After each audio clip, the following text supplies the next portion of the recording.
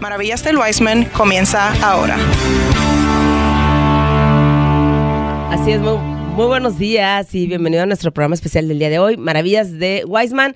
Felices de saludarles, espero que nos acompañen. Tenemos un programa súper especial, entonces queremos que usted lo haga aún más especial con su participación y tomando nota de la información que vamos a compartir en esta mañana y ya con nosotros, nuestros invitados del día de hoy. Un tema muy importante, hay que mantenernos activos.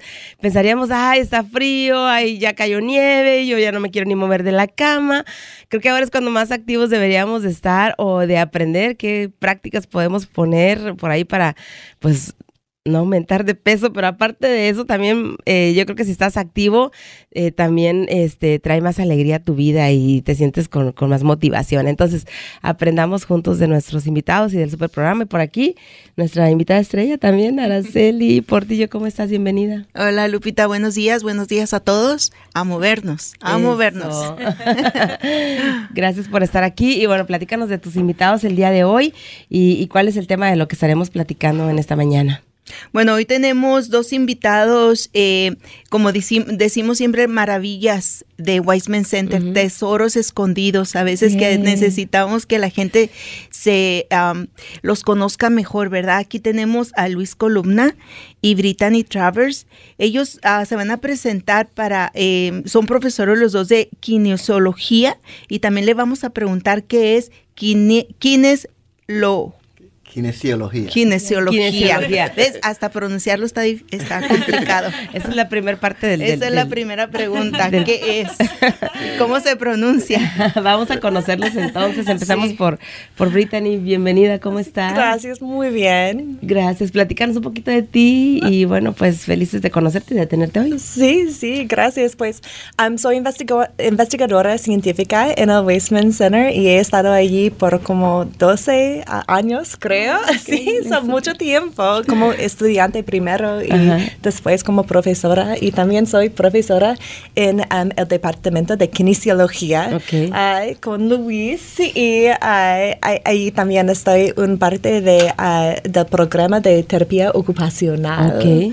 Sí, y en mi laboratorio enfocamos en el desarrollo de las habilidades motoras y cómo son relacionadas al cerebro.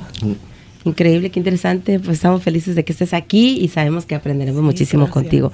Y bueno, Luis, que ya has estado por acá en varias otras ocasiones, pues para los que no te conocen, platícanos un poquito, preséntate. Pero primero que presente, me digo decir que estoy bien impresionado con Brittany, cómo está con su español y cómo se está comunicando. Súper bien, impresionante, te felicito, Brittany.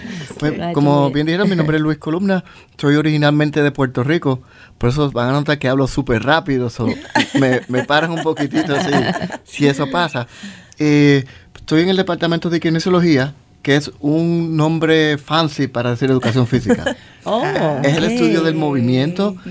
Todos los programas de kinesiología comenzaron a través de la educación física y pues fueron evolucionando y estudiando más a fondo el aspecto científico del efecto del ejercicio en el ser humano, básicamente. Eso es lo que es kinesiología. Y tu educación física fue lo que nos daban de clases en la escuela, ¿no? En la secundaria, en la prepa. Pues se daban juegos y actividades, pero entonces personas empezaron a, cuando hago un movimiento, ¿qué pasa con mi corazón? ¿Qué pasa en el cerebro?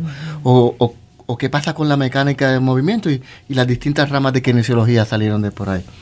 Soy profesor del departamento de kinesiología, afiliado también al Waisman Center. Brittany y yo estamos en el mismo departamento como ella lo notificó. Entonces, en mi laboratorio lo que nosotros hacemos es trabajamos la promoción de la actividad física. Por muchos años nos enfocamos en los niños a través de la enseñanza a los padres. Pero ahora estamos expandiendo a todas las edades, incluyendo adultos con síndrome de Down, adultos con autismo y hasta adultos con Parkinson, que ha sido una población muchas veces olvidada, particularmente la población latino. Estamos enfocándonos, esta segunda parte de mi carrera, enfocando casi 100% en los latinos. Y es que todas las enfermedades nos aplican a todos, ¿no? A todos. Nada más un cierto sector. Exacto. Sí. Entonces, Luis, ¿cuál sería el enfoque de tu laboratorio con relación a la actividad física en personas con discapacidades? Muy bien. El enfoque de nosotros es concientizar sobre los beneficios de la actividad física y entendemos que hay muchas barreras para la actividad física y tratar de eliminar esas barreras. y enseñarles tanto a los papás como a los individuos cómo eliminar esas barreras. Entonces, ¿qué sucede? Muchas veces creamos programas en lo que nosotros los que llamamos expertos pensamos que debería hacer, ¿verdad? Sí. Nosotros lo que tratamos de hacer es entrevistamos a los participantes, ya sean niños con discapacidades, adultos con Parkinson, como mencioné, con autismo, y que ellos nos digan qué necesitan y qué debemos incluir en esos programas para que sean culturalmente apropiados para ellos.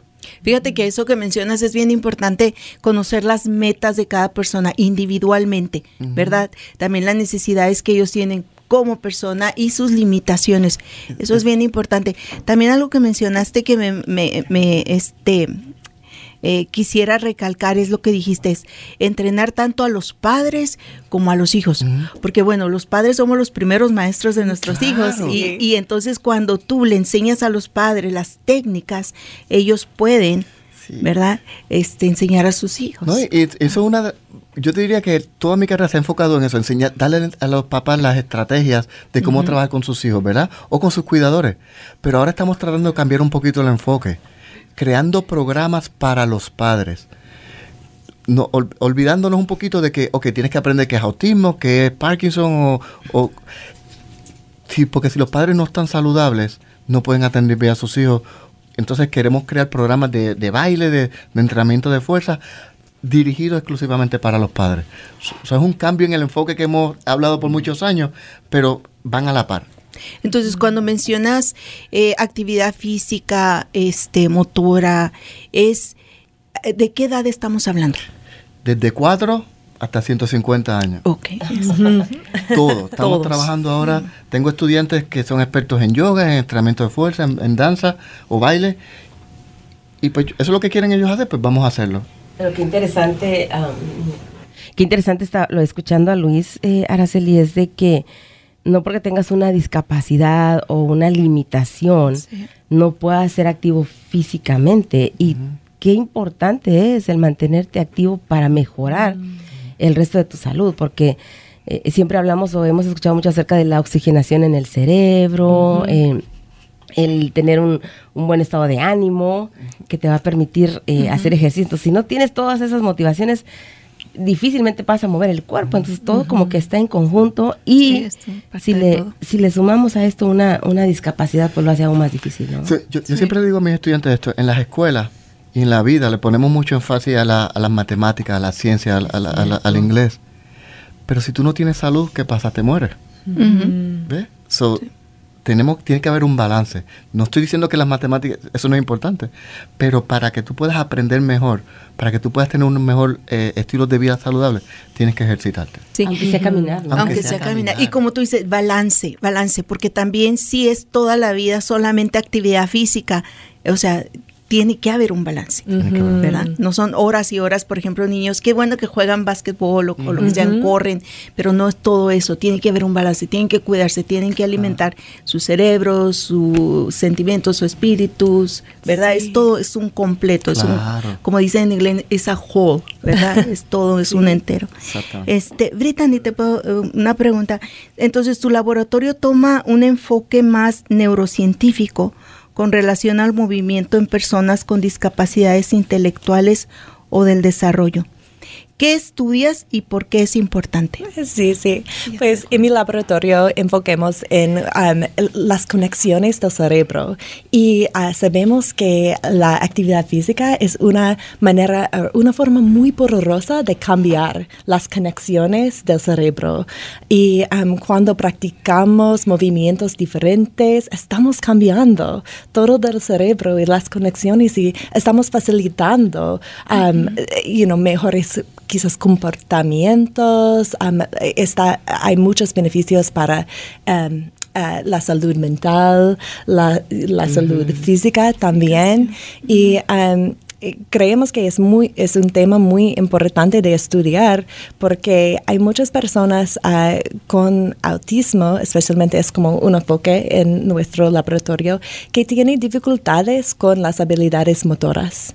Y con esas dificultades es difícil de participarse en actividades, es difícil un poco más difícil de hacer tareas de la vida diaria. Si podemos entender entender un poco más del movimiento y del cerebro y la conexión entre los dos, creemos que vamos a tener la oportunidad de proveer más oportunidades para todos.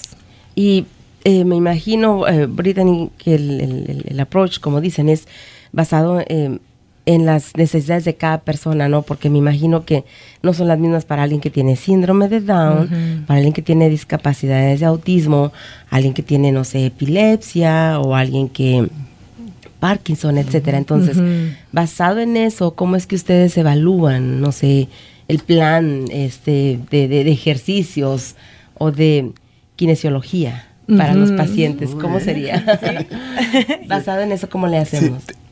Nosotros usamos los principios que hemos aprendido en educación física. Okay. Hablando de mí personal, lo primero que tenemos que hacer es una evaluación para ver dónde está esa persona. Okay. Evaluación motora, a conversar, ¿ves? Saber ¿qué habilidades tiene? Okay. ¿Cuál es su interés? Porque una de las cosas es, si nosotros queremos cambiar una conducta, tenemos que tener la intención. La intención, ok, vamos a ver que yo quiero bajar de peso. Pues yo tengo que tener intención de, ok, yo quiero bajar de peso. Pero para bajar de peso yo tengo que tener 3 cositas. Las actitudes, yo tengo que pensar que bajar de peso es bueno para mi salud. Okay. Mi núcleo alrededor de mí, mi familia, tiene que pensar el apoyo, que bajar de peso. Y tercero, yo tengo que tener la fuerza y las destrezas para poder hacerlo. So, si quiero bajar de peso, yo tengo que tener la voluntad de decir, de no ir a abrir la nevera, de tenerla. Uno de mis, un ejemplo bien. Sí, uno de mis hijos, él es alérgico al chocolate. Yo le puedo decir, toma este chocolate. No puedo. Yo no tengo esa fuerza. Tú me das un chocolate, dame otro más, pues, porque no, pero él tiene esa fuerza, ¿ves? Entonces eso es lo que tratamos de hacer. Identificar las destrezas de cada quien y trabajar con las fuerzas en vez de trabajar con las debilidades de cada persona. Las fortalezas. Las fortalezas, desarrollar las fortalezas. Y en el caso de, como tú dices, tenemos que tener ya la fuerza o querer hacerlo. En el caso de los niños con necesidades especiales, por ejemplo, un niño autista que no sabe, él no sabe que tiene que bajar de peso, él no sabe que comer 2 chocolates no está bien, que tomar más nieve tampoco. Entonces, ahí cómo es como que trabajan con los padres. Tremenda pregunta, muy buena. Y exactamente, una vez yo estaba en Texas cuando estaba estudiando y estábamos haciendo un programa para padres latinos con niños que estaban obesos o a riesgo de estar obesos. Yo me acuerdo, un niño de 5 años ya pesaba 100 libras, ¿verdad? Y cuando le entrevistamos a los papás, mira, ¿qué tú opinas del peso de tus hijos? Dice, no, él no está gordito, es lo que pasa es que tiene huesos grandes, es lo que decía. Entonces, concientizar a los papás y educar a los papás, mira, no le podemos usar la comida como un refuerzo. O usar la tableta para un refuerzo. Se está portando mal, le doy la tableta. En mi casa, si ellos quieren jugar con la tableta, tienen que ir afuera a jugar una hora. Pero 1 hora es mucho. Pues. Exactamente. Tenemos que ser nosotros conscientes de que cómo podemos apoyar a nuestros hijos. Pero de alguna forma, y estoy de acuerdo con lo que tú dices, Luis, y me voy a poner un poquito en el papel de los padres que están ahorita escuchando afuera. Se dice fácil, la verdad, pero hacerlo ahorita con los jóvenes como son, más cuando ya están en la etapa adolescente, que se ponen un poquito rebeldes, cuesta. Entonces, ¿qué sucede? Esa fricción, el conflicto entre el papá y la mamá, y entonces me encierro en el cuarto. ¿Qué hacemos? O sea, esos consejos, porque eso es nuestro día a día, Luis. Estas preguntas están mejores que nunca, esta bebé. No necesitamos un script, ¿verdad? No, pues ¿qué pasa? Tradicionalmente los investigadores que muchas veces hacen, nosotros, esta es la solución, esto es lo que tienes que hacer. Okay. Nosotros hacemos diferente. Como tú me dijiste ahora mismo, que es muy difícil hacerlo, pues yo voy a ti y te pregunto, Lupita, dime cómo tú crees que lo podemos hacer. Okay, llegar a un acuerdo. Llegar a un acuerdo, porque mi realidad no es tu realidad, ¿ves? Entonces, pues, por eso es que todas estas entrevistas que estamos, ahora mismo estamos haciendo un programa para adultos latinos con Parkinson. Okay. Vamos a entrevistar a los personas con Parkinson, vamos a entrevistar a sus cuidadores y le vamos a pagar para esto, ¿ves? Es un estudio que estamos trabajando actualmente para eso mismo. ¿Cómo podemos hacer un programa de actividad física que funcione para ti? Es uno hacer una autorreflexión de cómo lo puedo hacer. Y también, especial, como madre, también eso es mi experiencia. Es muy, muy difícil. Yeah. Pero tengo que enfocarme en mi propia motivación primero. Porque yo no puedo decir, pues, ustedes necesitan hacer esto, lo cual es muy difícil a veces, ¿sí? La actividad física puede ser muy difícil, pero yo tengo que encontrar mi propia motivación y para mí es como... yo quiero moverme con alegría porque hay muchísimas oportunidades y beneficios de moverme y solo por 30 minutos. La mayoría de los beneficios son solo para 30 minutos cada día. Es de dar un paseo. No es como, no necesitamos correr millas y millas. Tenemos muchísimos beneficios por todo el cerebro, el cuerpo y todo con solo unos minutos. Así me da permiso de solo hacer 5 minutos de ejercicio cada día y si quiero seguir, entonces yo sigo. Pero no, yo no, porque yo sé que es más importante de tener poco a poco y también entonces yo tengo la oportunidad de ver si yo puedo crear un juego para mis hijos también, porque ¿cómo podemos bailar? Sí. ¿Qué podemos hacer juntos para la actividad física? Porque la actividad física es como de moverse los ojos. Sí, hay muchas maneras, sí, y hay los beneficios Tan de cierto eso lo también. que dice también Araceli en el aspecto de como padres tenemos que poner el ejemplo, o sea, no le podemos pedir a los hijos que hagan algo que nosotros ni siquiera estamos, come más vegetales, Sí. y la mamá nomás, o sea, nomás la pizza, Nomás la dona. Porque él no sabe, ¿sabes qué es lo que yo he aprendido? A través de la entrevista con los padres latinos es la flojera. ¿Ves? Tenemos flojera muy común, actividad física extrema. No, muy extrema, pero ¿sabes otra cosa que hemos aprendido? Muchas veces cuando entrevisto a los papás ellos dicen, me encanta la actividad física, es importante, pero no sé cómo hacerlo. Pero no sé cómo hacerlo. Entonces, por eso es que estamos tratando de crear recursos. Y eso también, me gusta. sí, a veces no sabemos qué es actividad física. Pensamos que actividad física es meterte a un gimnasio todo el día y no es, estamos también erróneos en eso.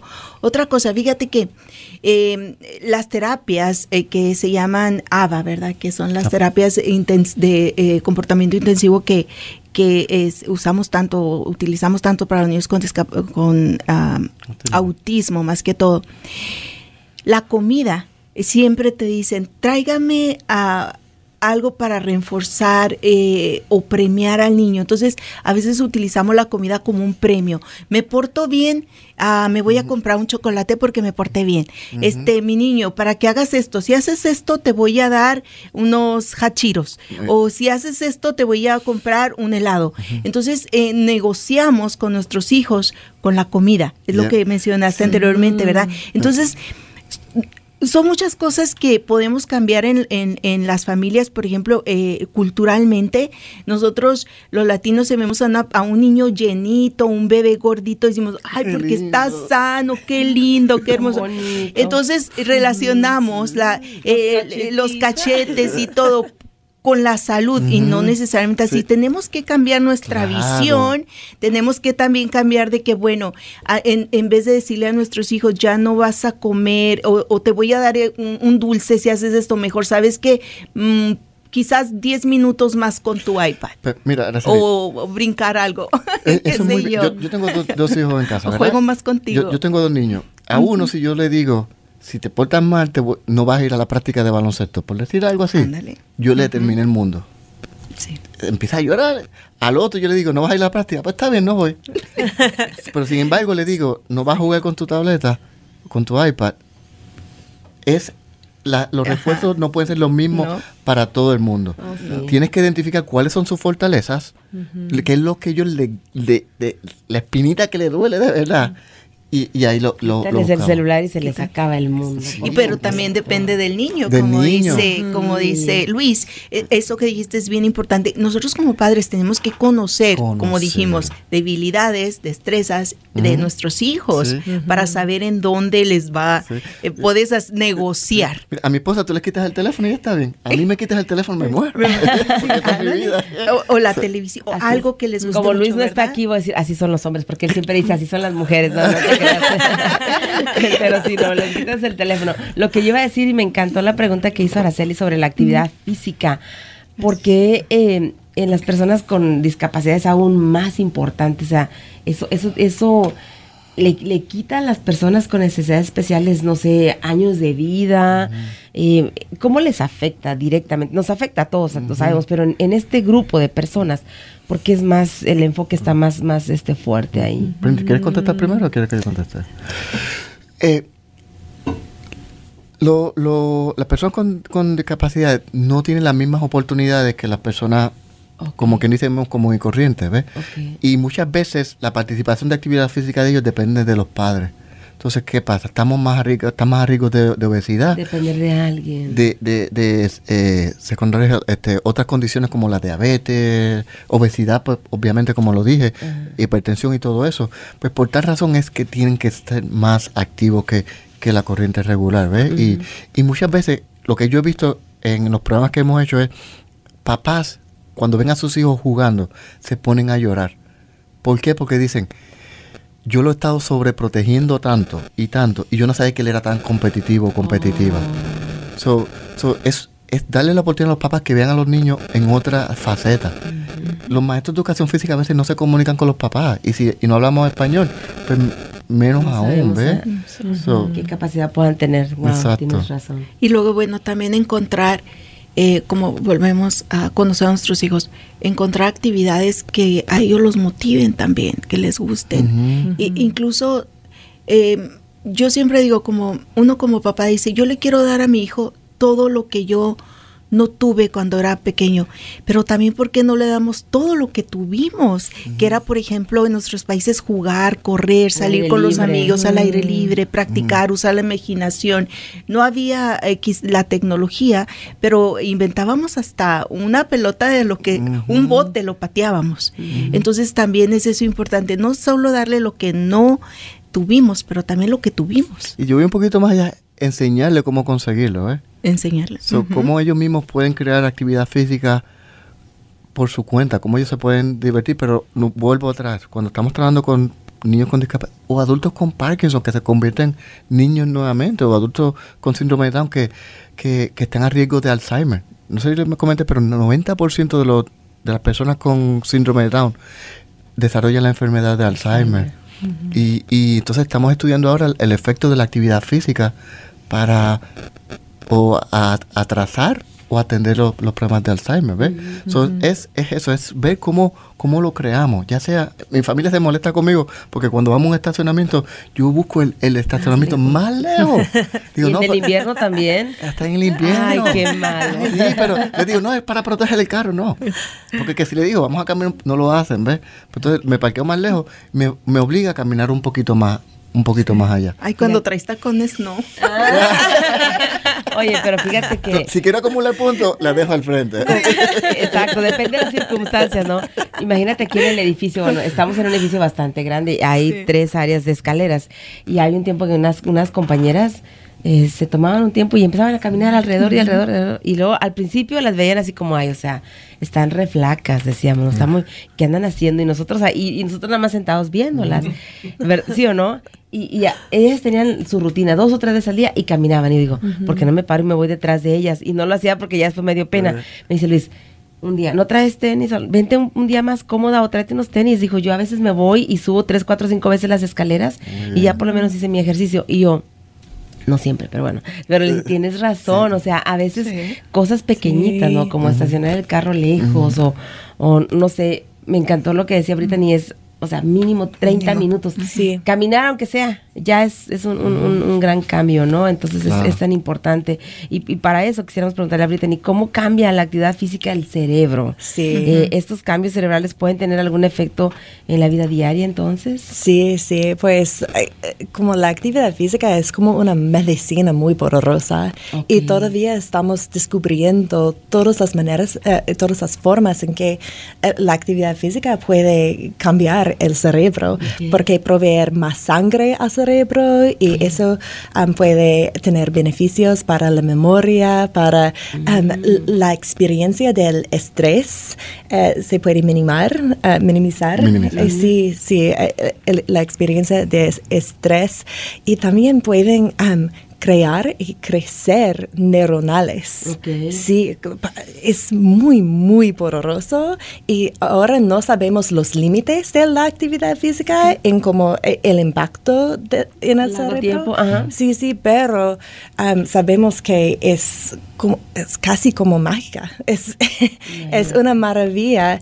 Y se alarga la vida, me imagino también. Sí. Y en nuestro laboratorio descubrimos que 6 semanas de un entrenamiento de balance o equilibrio tenían muchos beneficios para el equilibrio, pero también para el comportamiento, la experiencia de los síntomas de autismo para las personas con autismo. Y también cambian las conexiones entre las partes del cerebro. Y todavía no sabemos todas las maneras en que la actividad física puede hacer esto, pero es muy, muy poderosa.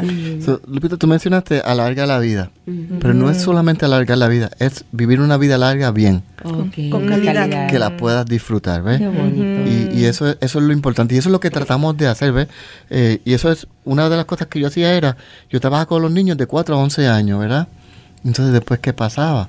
Entonces, por eso es que estamos expandiendo, para ver si podemos tener continuidad todo el tiempo de que terminaste este programa, pues mira, tenemos este programa y este otro programa, que ellos puedan seguirlo. Yo nunca te he preguntado, Luis, ¿por qué te interesa en trabajar con las personas con necesidades especiales? Yo cuando fui a la universidad yo quería ser ingeniero, pero nadie me dijo que tenía que ser bueno en matemática y física.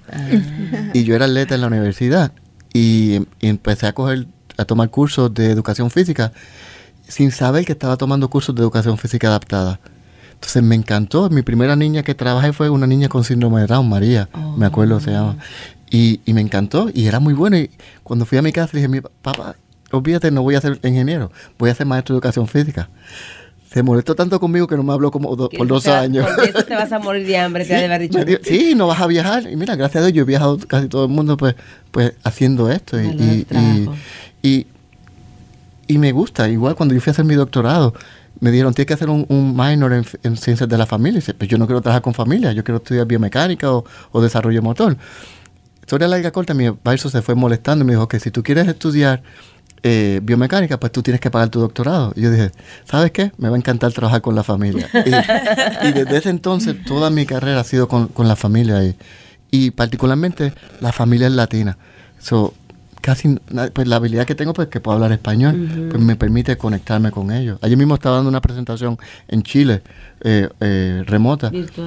Virtual para eso mismo, pues para tratar de hacer conexiones y de llevar lo que hacemos aquí a todos estos países. Qué maravilla. Sí, muy bonito.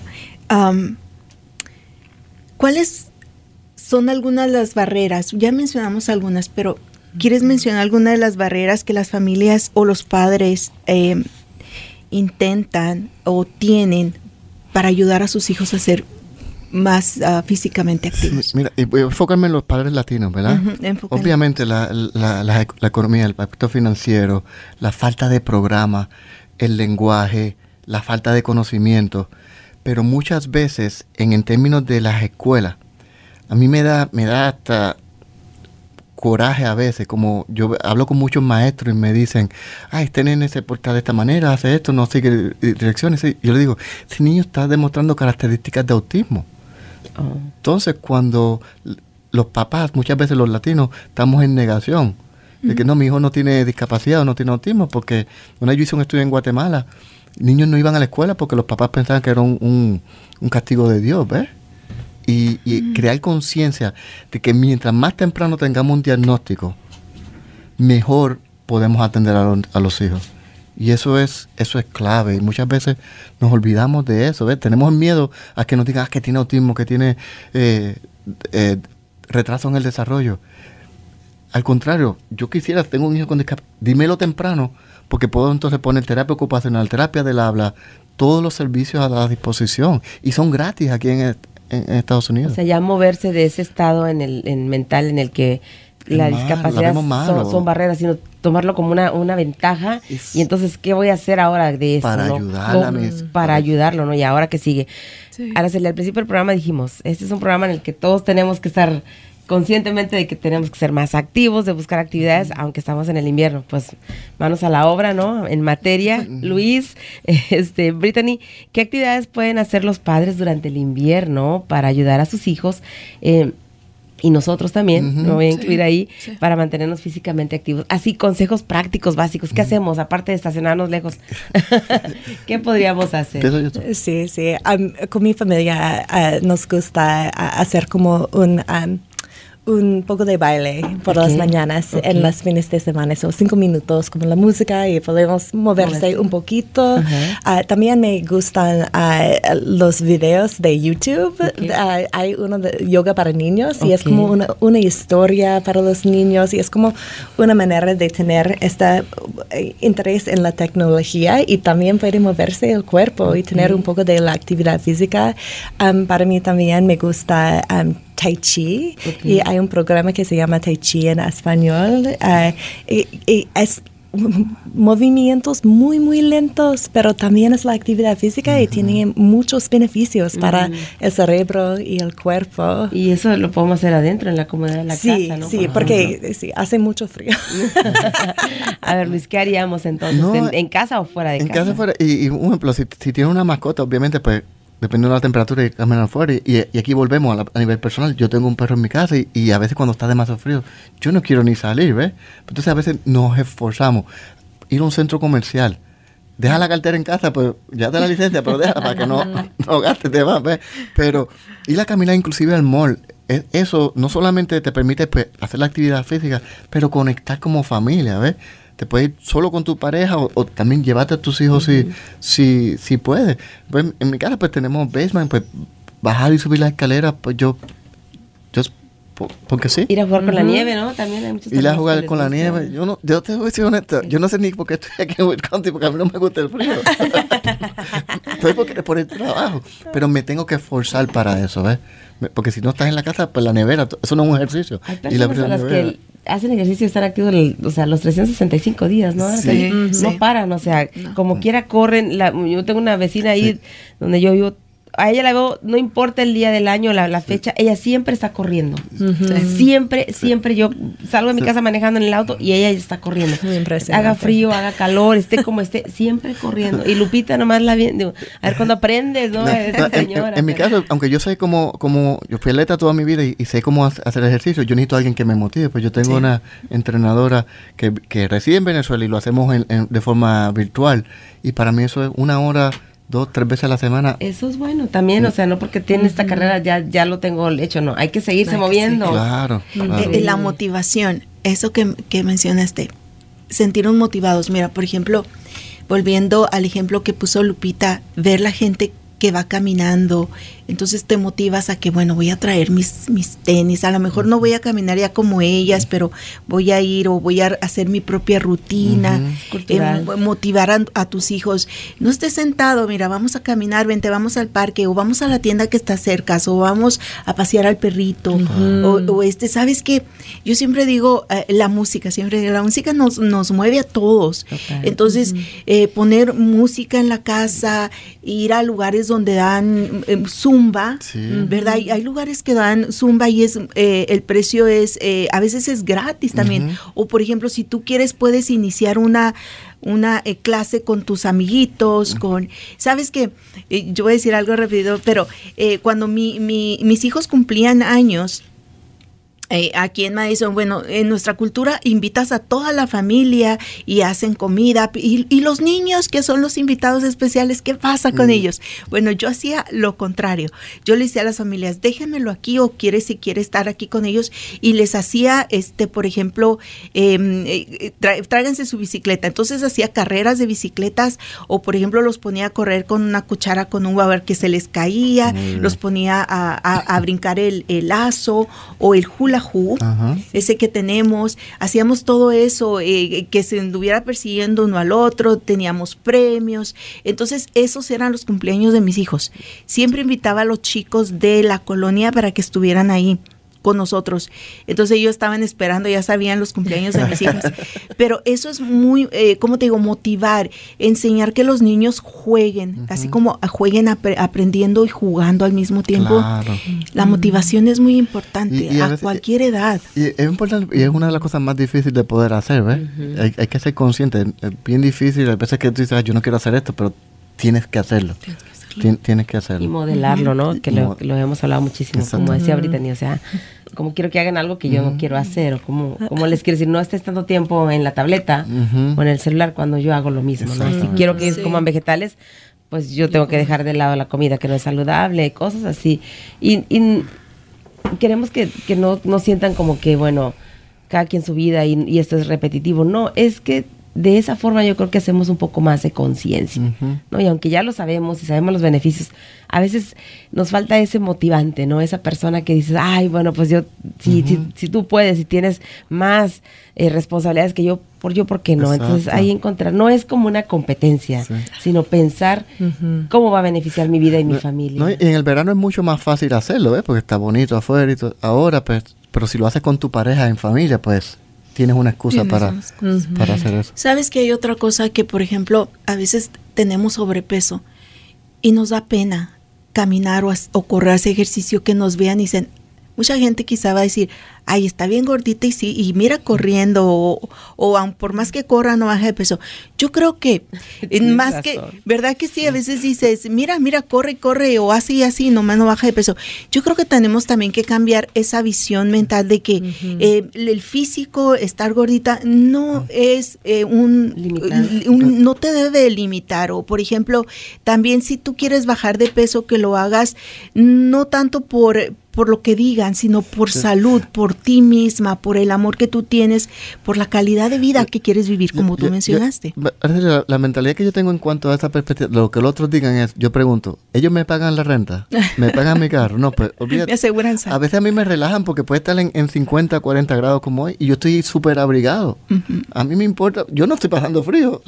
Pues yo estoy contento. Pero es que así somos, desafortunadamente. Y honestamente, como comunidad latina, traemos muchos prejuicios y nos preocupamos de más del qué dirán. Y yo creo que ya estamos en el momento y hemos hecho tanta labor de educación y de información, más que nada, que tenemos que hacer un cambio que beneficie a todos, consciente, como decíamos, ¿no? Empezar por algo, encontrar esa motivación de la que ya hemos hablado. Y si su hijo con una necesidad especial está en la casa, a lo mejor esa va a ser su propia motivación. Claro. Y entonces eso va a ser el motor que impulse al resto de la familia a subirse a esta avalancha de cambios y de comer y todo. Pero pensar más allá, no solamente los niños. Acuérdate, nosotros vamos a tener que también cuidar de nuestros padres, de nuestras familias adultas. Como digo, en Estados Unidos solamente hay más de 1 millón de personas con Parkinson. A nivel de todo el mundo, 10,000 personas con Parkinson. Son los cuidadores, también tenemos que darle la estrategia. Entonces, ¿qué pasa? Los cuidadores de las personas con Parkinson muchas veces están más enfermos que las personas porque descuidan su salud. No podemos descuidar nuestra salud porque tengamos un niño con discapacidad, porque tengamos un adulto con discapacidad. Wow, has dicho algo increíble, Luis, que el enfoque, y eso es muy cierto, yo creo que también como cultura lo aplicamos. Si tenemos a un enfermo en casa, nos olvidamos de nosotros por darle toda esa atención total a esa persona que nos necesita. Quieres estar al 100%, pero te estás descuidando tú. Y el día de mañana ni tú ni la persona que te necesita, los dos enfermos. Y fíjate que es cierto, porque ¿cuántas veces no nos ha tocado ver señoras que van empujando a sus enfermos en las sillas de ruedas en los hospitales, y la señora se ve aún más necesitada de atención que el propio enfermo? Y digo, wow, porque nos olvidamos de nosotros. Y eso es una de las cositas que queremos hacer ahora en nuestro laboratorio. Perfecto. Crear esos programas, como les dije, tenemos este programa para... próximamente vamos a empezar a estar reclutando latinos con Parkinson o los cuidadores para aprender cómo va a ser eso, Luis. ¿Cómo va? Pues muchas veces lo que vamos a hacer es, ellos nos contactan a nosotros, vemos si cualifican, los entrevistamos, se les paga por participar, que son como $125 más o menos, van a recibir por la participación. El fin final es que ellos nos van a ayudar a diseñar un programa de actividad física para ellos. ¿Nos vas a después de dejar saber? Sí, yo les debo saber porque vienen muchas cosas buenas. Vienen programas para adultos con síndrome de Down, vienen programas de yoga y de baile y de fuerza para los papás, enfocado a los papás. Eso es pero yo les mando la información, pero estamos allí. Y como anunciamos en el programa pasado, Luis Columna va a ser parte de Padres e Hijos en Acción en el proyecto que tenemos de transición. Oh my God.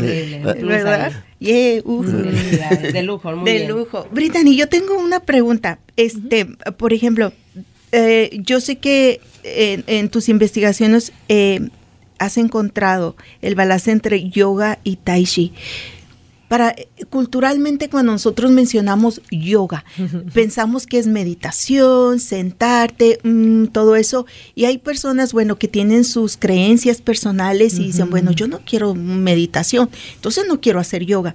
Y también tai chi, si nos podrías explicar un poquito más cómo es que el yoga nos va a ayudar a tener más beneficios para controlar el control motor de los niños, y también si nos puedes definir un poquito más cómo la yoga y cómo es el tai chi, cómo lo podemos incorporar en las casas. Las diferencias. ¿Verdad? Las diferencias y cómo lo podemos utilizar. Sí, pues con yoga es más como la habilidad de como estirarse y es como... Flexibilidad. Sí, la flexibilidad, pero también con la fuerza de ponerse en una posición y de quedarse allí por unos momentos, y es muy difícil para el cuerpo de mantener estas posiciones, y si puede, también hay yoga de la silla, si podemos hacer cosas como a ver, vamos haciendo algo. Sí, entonces, ¿no? sí, porque sí, estamos sentados, pero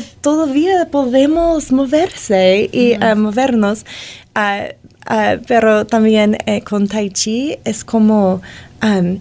yo no soy experta, pero tienes la experiencia. Sí.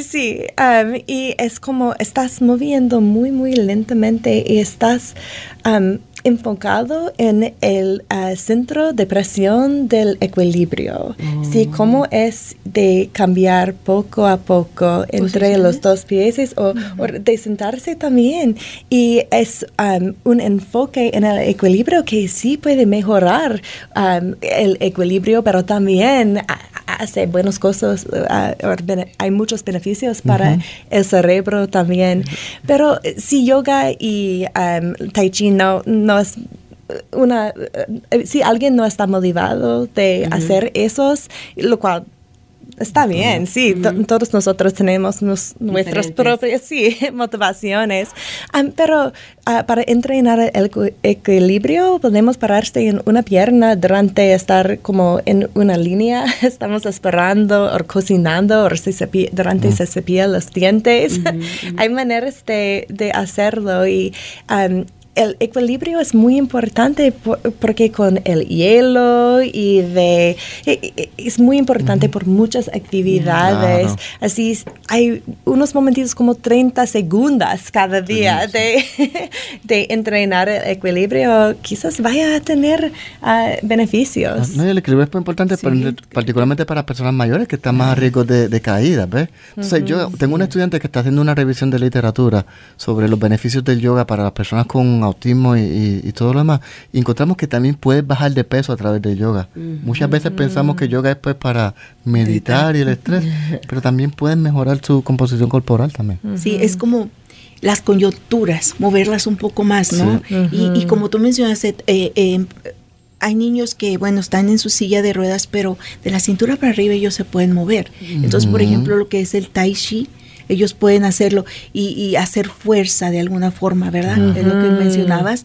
Entonces ellos precisamente no van a tener equilibrio, obviamente, por sus extremidades, pero en su parte superior ellos pueden tener el control, ¿verdad? Y la yoga. Tal vez me voy a regresar un poquitito al principio del programa, pero ya que estabas hablando de cómo cada diferentes partes del cuerpo toman un papel importante, el desarrollo de las habilidades motoras, que es tan importante. Y si nos quieres explicar un poquitito, me regresé un poco, Brittany, pero explícanos así fácil y sencillo, ¿cuáles son las habilidades motoras? ¿Por qué es tan importante sentados mantener el equilibrio y el balance, porque muchas veces podemos sentarnos y completamente así, o siempre hacia atrás, o hay muchas técnicas que pueden ayudar a los niños, sobre todo las pelotas, pero si tú, que eres la experta, nos puedes hablar un poquito más del desarrollo de las habilidades motoras, te lo agradezco. Sí, pues con el equilibrio, por ejemplo, es un tipo de habilidad motora, pero hay muchísimos con las habilidades motoras más finas, con los dedos y las manos, y también las acciones de hablar. Es un tipo de habilidad motora. Sí, todo lo que podemos hacer con el cuerpo es... Sí, pero con el equilibrio, por ejemplo, el desarrollo es muy importante, creemos, y yo sé más en... pues con personas autistas, porque es mi especialidad, pero se desarrolla el equilibrio año tras año, pero en la adolescencia nadie sabe por qué, pero para muchas personas con autismo hay como casi un límite, y las otras personas sí todavía está subiendo, pero las personas con autismo no, y esa es la razón por la cual hicimos un entrenamiento de equilibrio para nuestra investigación, para ver si podemos entrenar y prevenir eso, y sí, funciona así, y solo es un estudio, y estamos haciendo más niños ahora. ¿Pequeños o en adultos? Adolescentes, sí, adolescentes, porque queríamos ver si podemos cambiarlo. Y también estamos muy interesados en las habilidades motoras finas, porque para escribir, teclar, comer. Sí, comer también es muy relacionado a las tareas de la vida diaria. Y cuando hay dificultades, sí, hay dificultades con la motivación también, porque cuando yo no puedo hacer algo muy bien, es más, yo no tengo la motivación de hacerlo bien, o tratar uno tras otra vez, y para hacerlo cuando hay mucha gente que me está viendo. Entendí bien. Ay, perdón. En el caso de nosotros trabajamos otro tipo de destrezas motoras. Las destrezas fundamentales como correr, trapar, lanzar. Esas son importantes también, como ella dijo. Si no lo haces bien, cuando tú combinas 2 o 3 destrezas motoras, lo que tienes es un deporte. Lanzar y atrapar, tienes baloncesto, tienes béisbol. Patear y correr, tienes fútbol o soccer, como quieras llamarlo. Entonces, si no lo dominas, no vas a ser activo físicamente. Por eso es que es importante empezar desde temprana edad para que luego puedan desarrollarlo. Sí. Entonces, eso que mencionas, esto es bien importante, combinar 2 destrezas, ¿verdad? Y luego da un resultado. Pero ahorita tú mencionaste de que los niños con autismo, por ejemplo, van desarrollándose, entonces llegan a un tope donde ya no continúan desarrollando las mismas destrezas. ¿Cómo es? Si puedes explicar un poquito más. Pues primero debo decir que lo que quiero decir es que hay un tope para todos. Sí, es como a las el envejecimiento, 30 años o algo así, 25, hay un tope de equilibrio, y entonces es más como, y entonces después... Decline. Sí. Pero el tope es más temprano para niños con autismo. Sí. Como que estamos hablando como un promedio de qué edad. Pues sí, todavía no sabemos por qué, y estamos tratando de ver, vimos si quizás sea una reducción de las oportunidades de participarse, pero lo vimos y no explica lo muy bien. Todavía. ¿Y sabes la edad más o menos cuándo eso ocurre? Sí, o la edad, do you know what age? Sí, a las 15 años, más o menos. Y es diferente para cada persona. Cada persona tiene su propia trayecto. Sí, pero como un grupo a las eso es tan 15 importante. años. Cuando llevamos a nuestros hijos al doctor cuando estaban chiquitos, siempre nos mostraban esa línea, ¿no? De si el niño se mantuvo en el desarrollo, si creció, si aumentó de peso, o sea, es tan importante ponerle atención a eso y saber a dónde llegó, ¿no? Hasta el tope. Pero Britney dijo algo muy importante, que no se sabe si es por la genética o si es por la falta de participación de actividad física. O sea, la genética tiene que ver con eso también. Eso es lo que no sabemos, eso es lo que están estudiando para ver si es por los factores genéticos de la condición o si es por la falta de participación en actividad física. La interacción entre los dos. Oportunidades, porque hemos... porque hemos visto que, bueno, ya lo hemos mencionado también en el programa anterior, que para niños que están diagnosticados hasta cierta edad, hay muchas actividades. Después de que ya no son bonitos, como dice Luis, después de que los niños ya llegan a la adolescencia, a la transición, ya no hay esas oportunidades. Entonces, esto es lo que estamos tratando ahora. Padres e Hijos en Acción lo está tratando y también ustedes. También, y para eso de que cuando los niños, porque para nosotros los hijos siempre siguen siendo bonitos, pero fue una cita que un papá usó en una de nuestras investigaciones. Y lo que quiere decir es que a medida que los niños crecen, ya no hay programas para ellos. Ajá. Y eso es pues... Pero ¿cómo lo dijo el papá? Me gustó. Dice, pues el papá dijo que hay programas hasta que los niños dejan de ser bonitos. ¿Ves? Dicen, ya no está cute. Exacto, pues. Y sabes que tienes razón, porque al principio pues el padre está involucrado, pero después ya los niños están por sí solos. Bueno, pues ya se nos terminó el programa, pero yo quisiera que nos dejen con un mensaje tan importante porque, como dijimos, no hay excusa o pretexto para mantenernos activos. Entonces, Luis, no sé, algo que nos quieras dejar en esta mañana. En el Departamento de Kinesiología en la Universidad de Wisconsin, aquí en Madison, estamos dispuestos a ayudarlo. Contáctenos, vamos a comunicarnos con Lupita y con La Movida, darle información de distintos proyectos que vamos a tener próximamente para que participen. Es importante que participen en esos estudios porque nos ayudan a informar futuras investigaciones. ¿Y cómo se contactan ahí? ¿Cómo se comunican? Pueden buscarnos directamente en el Departamento de Kinesiología en la Universidad de Wisconsin. Busquen nuestros nombres, Luis Columna o Britney Traver en este caso, pero también yo voy en La Movida luego les mando la información de contacto de nosotros. Tenemos cada uno nuestros laboratorios y ahí explicamos lo que hacemos. Muy bien.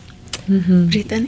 Pues sí, también mi correo electrónico sí está bien, pero sí, estamos muy emocionados porque tenemos la oportunidad en febrero de abrir nuestro laboratorio a personas que hablan inglés o español, a los dos, y sí, es muy importante para nosotros que toda la comunidad tiene la oportunidad de participarse y hubo barreras, pero estamos tratando de... Sí, sí, en febrero vamos a tener esa oportunidad. Increíble, estar al pendiente de toda esta información. Kinesiología, actividad física, como usted le quiera llamar, o educación física, pero hay que ponerlo en práctica. No sé si traes algún anuncio rapidito, Araceli, o últimos comentarios también de tu parte. No, pues muchas gracias por estar aquí los dos. Vamos en otros programas podemos dar más, o saben que puedo mandar más información de cómo contactarlos. Exacto. La página website que está estrenando Luis también, que está genial, y lo podemos poner en los comentarios ahí en el los Facebook podemos poner Live, los comentarios para conectarlos, y ha sido increíble, así es que pues a movernos, como dijo Araceli hace ratito. Bueno, y gracias por venir. Gracias y feliz Navidad a todos ustedes. Gracias, feliz Navidad. Felices fiestas. Nosotros seguimos con más de la programación aquí en La Movida.